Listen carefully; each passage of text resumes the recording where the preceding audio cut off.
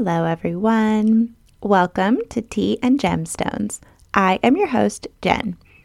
I know it's been well established by now that not only am I a lover of all things sparkly, I do have a deep fascination with words, etymology. Where do words come from? What do they really mean, and why? I do tend to branch off on side tangents in my episodes about word meanings. Well, if those side tangents I go off on happen to be your favorite part of my show, then I'd like to recommend another podcast to you. It's called Why Do We Say That? It's hosted by the droll duo of Scott and Liam Kelly. They're father and son, and they dive into analysis of such turns of phrase like the whole shebang or think outside the box.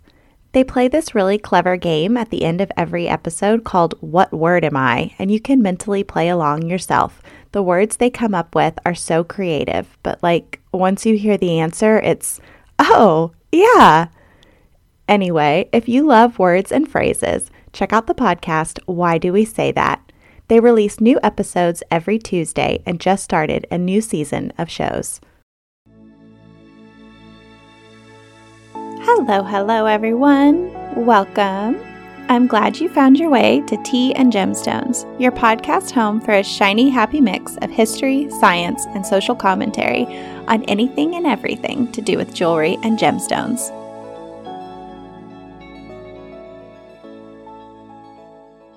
We cover topics ranging from why diamonds are every color of the rainbow, how a $15 million necklace helped bring down the French monarchy, the latest red carpet fashions, and for a deeper dive, I recommend our 4-part series, A Casual History of Gold, where I follow a golden thread through the history of mankind about how gold has influenced, motivated, and inspired humans since the beginning of time.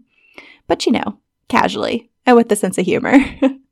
Oh, real quick, thank you so much to everyone who has reviewed and rated Tea and Gemstones on Spotify and Apple Podcasts. That's the linchpin to keeping the show discoverable in the search algorithm. Okay, let's jump into this juicy new episode.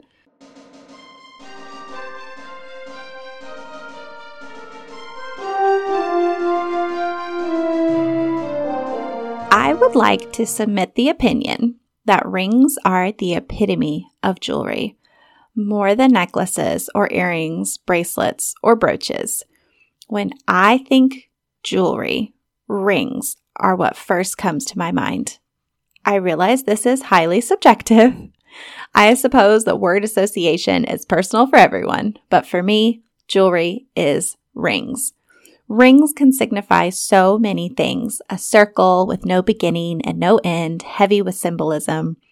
Rings are frequently given as tokens of love and commitment, but beside the first thoughts of engagements and wedding bands, rings are also used to designate authority and power. Imagine a royal court. A weary traveler comes to make a request of the king, who extends a hand for his subject to kiss the ring. How about the sweeping epic saga of J.R.R. Tolkien's The Lord of the Rings? One ring to rule them all. Now that is some gold with authority.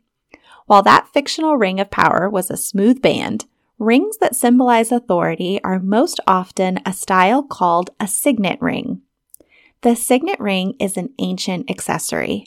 Archaeologists have discovered 3,000-year-old signets from the time of the Egyptian pharaohs. They're mentioned in the Bible. Most of us know the story of Daniel, who was thrown in the lion's den. Well, his ancient story contains a signet ring reference. In the Old Testament book of Daniel, chapter 6, verse 17, states, quote, "And a stone was brought forth and laid upon the mouth of the den, and the king sealed it with his own signet and with the signet of his lords, that the purpose might not be changed concerning Daniel." End quote. But wait, hold up a second. What is a signet ring? Well, a signet ring is a wearable piece of a person's identity. A signet is usually a larger in size ring with a big face carved with very purposeful markings, like either a family crest, inlaid with gemstones, or other symbols designating a position of authority. Back in days before technology, everything was written by hand. How do you apply a mark of authentication to a document? Well, signet ring markings are reverse engineered, so when the ring is stamped into ink or wax, the design displays out perfectly. The mark of the signet conveyed the king's definitive authority for his actions, but I think it also applies a layer of accountability and responsibility. In a time before much documentation was possible, signets allow for tracing of decision-making. The high level of detail and intricacy of the designs made them nearly impossible to copy.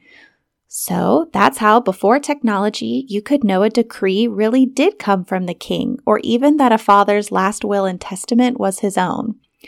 The signet ring was worn on the pinky finger of the non-dominant hand to keep the ring safe from wear and tear and easily accessible to emboss and seal documents. While a family crest signet ring could be passed down as an heirloom through generations, some signet rings were considered too powerful to exist after their owners died. They were destroyed to prevent any forged documents being created post-mortem. It makes sense. Think of the chaos if someone could write up whatever they wanted and literally apply a stamp of truth. Nowadays, a signet ring cannot count as a person's official signature on a waiver, a lease, or a driver's license. How unglamorous, right? A signet ring has become a stylish fashion choice. Most luxury jewelers offer their own signet designs. David Yurman alone, as of 2001, offers 81 different signet rings. And don't get me wrong, I am absolutely not dogging the concept of a modern heirloom. Blending the historical with the new, that's my jam. But there is a place on earth where the custom signet ring is truly rarefied and revered. And it sits on the hand of someone that 1.3 billion people consider the highest authority on the planet. I'm talking about His Holiness, the Pope.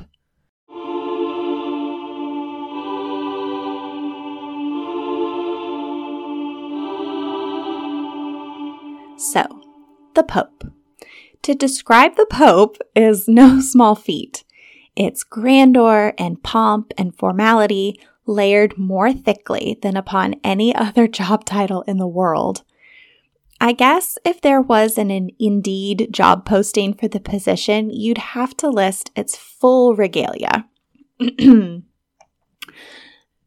Bishop of Rome, Vicar of Jesus Christ, successor of the Prince of Apostles, Supreme Pontiff of the Universal Church, Primate of Italy, Archbishop and Metropolitan of the Roman Province, Sovereign of the Vatican City State, Servant of the Servants of God.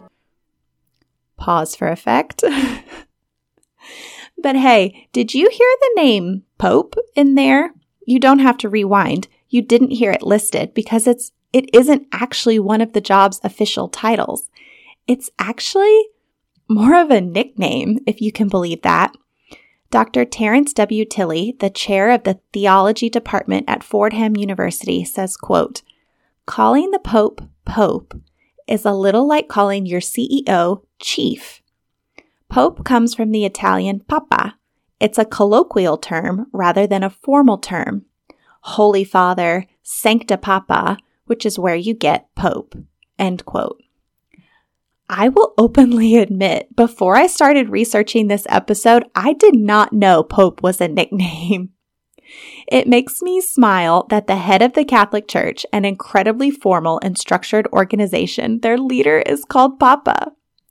But this is not a religious or political podcast. You're here for the jewelry. So, while yes, the Catholic Church loves lavishness and gold and just copious amounts of adornment in general, for the sake of this episode, we are taking a focused look at just one thing, the papal ring, which is not an insignificant item.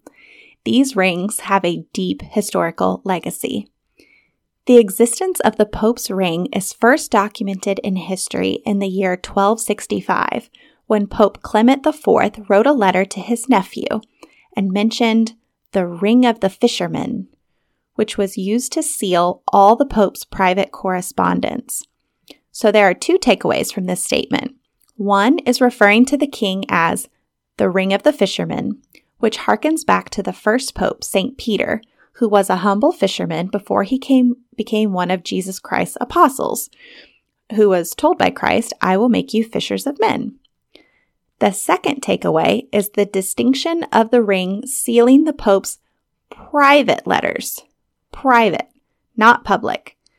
So while kings and lords would seal decrees, laws, official stuff with their signets, the ring of the fisherman is more personally connected to the off-duty side of this very, very formal and authoritative entity of the Pope. Public documents definitely still got a stamp of approval, as it were.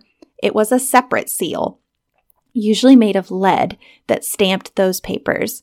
Those seals are called papal bulls. Discovering the more personal nature of the ring of the fisherman only makes me like it more. Of course, jewelry should be personal. And each pope seemed to relish the opportunity to create their own ring to represent themselves. Because while, like family signet rings can become heirlooms passed down through the generations, the papal rings are a one-person use only. Each new pope gets a new custom ring for himself.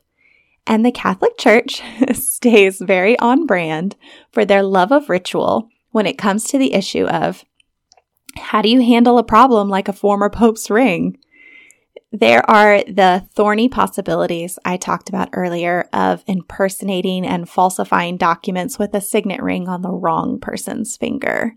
Well, the Catholic Church prevents this problem with one of their favorite things, a ceremony.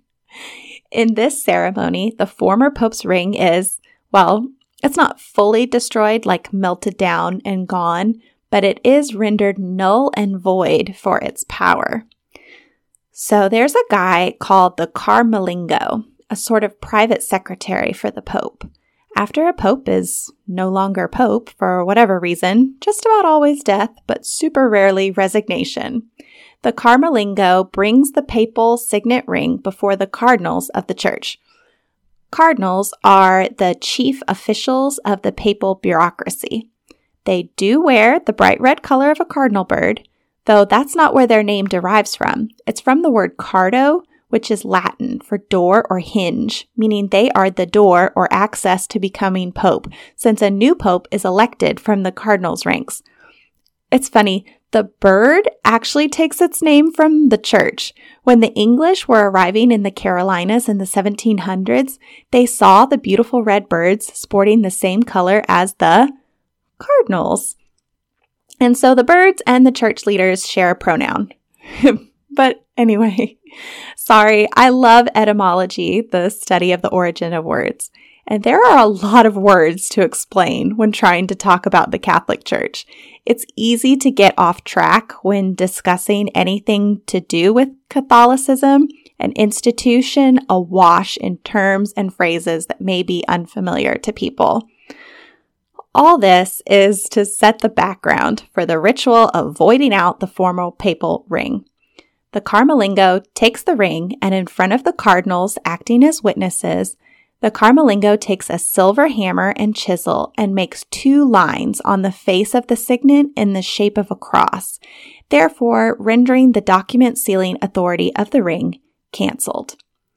Sometimes afterwards, the ring goes on display for a little while, though the only ring on continuous display in the Vatican museums belongs to the anti-pope, Clement VII, who was elected in 1378 by French cardinals who didn't like the Pope in Rome, Urban VI. That was a mess. Anyway, it's a disappointment to me that these masterworks of gold, imbued with history, tradition, and authority, exist in posterity pretty much just in photographs and a few paintings. But the ring's lack of continued physical presence certainly doesn't mean we shouldn't examine all their fascinating details. So, mostly the fishermen's rings exhibit the same artistic theme, with each pope applying their own interpretation of a depiction of St. Peter in their own papal name. Pope Benedict XVI in 2005 commissioned his ring based on the paintings of Michelangelo, And boy, did Benedict have a specific vision. The jeweler submitted over 200 drawings before the design was finalized. The ring was a large elliptical shape of 35 grams of yellow gold. It was crafted by 8 goldsmiths working 15-hour days for 2 weeks. In contrast to this grandeur, Benedict's successor, Pope Francis, skewed the notion that he needed a lavish, solid gold ring. He commissioned a silver ring from a jeweler in Barcelona, Spain. He actually chose an archived design of St. Peter holding 2 keys, representing authority in heaven and earth. The design was originally created for Pope Paul XVI, who never had the design made. I think it reinforces Pope Francis's reputation as a humble leader focused on being more low-key, that he approached his papal ring's creation this way. But chill Pope Francis is not the norm for a pope's vibe, and well, that makes for a lot of bling to talk about.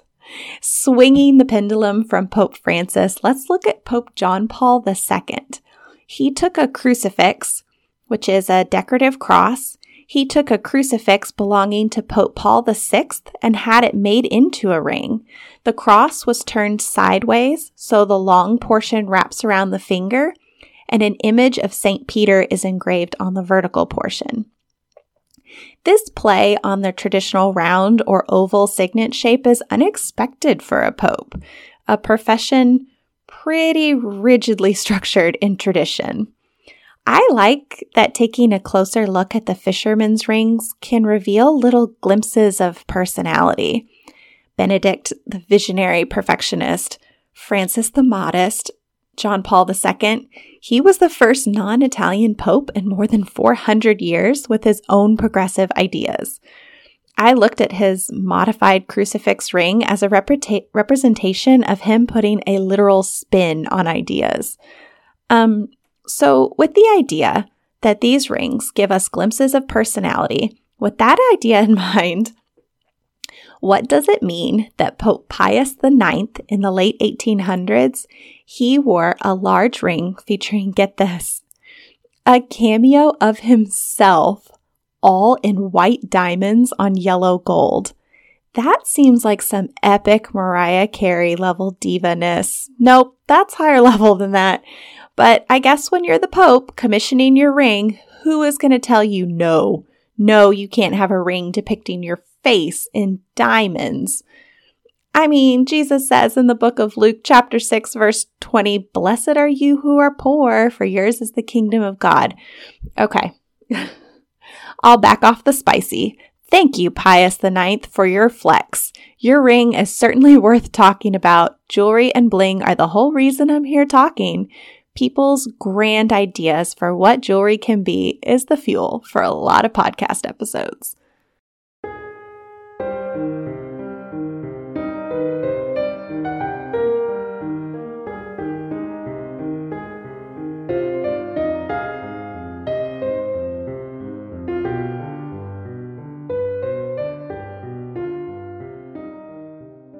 One of my favorite examples of a papal ring is from Pope Clement XIV.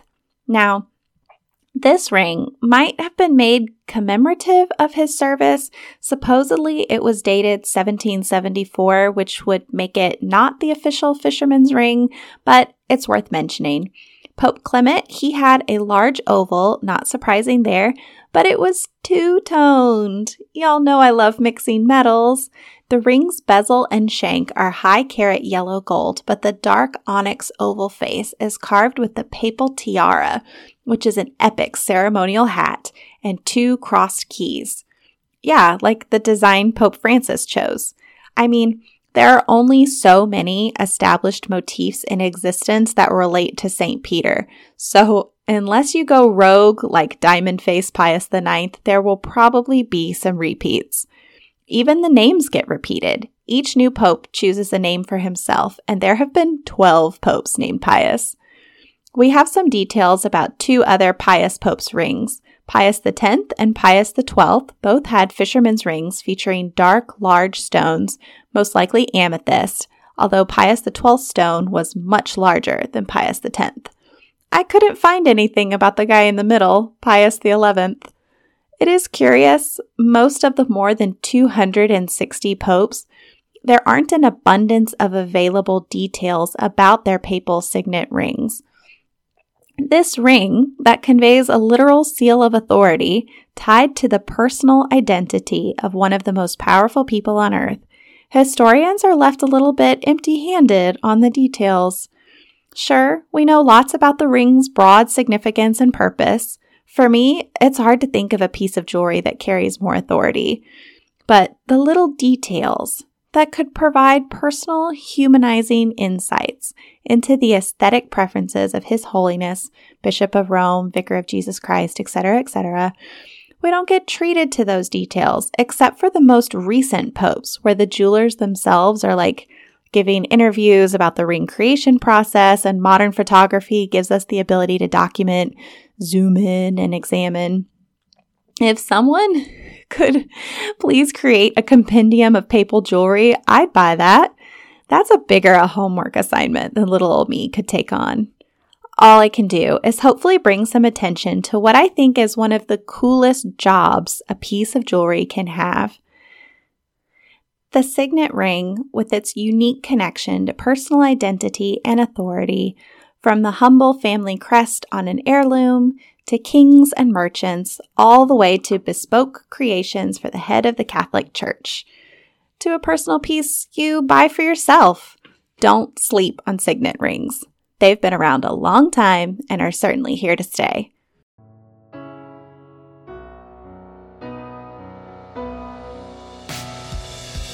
That's all for this episode of Tea and Gemstones.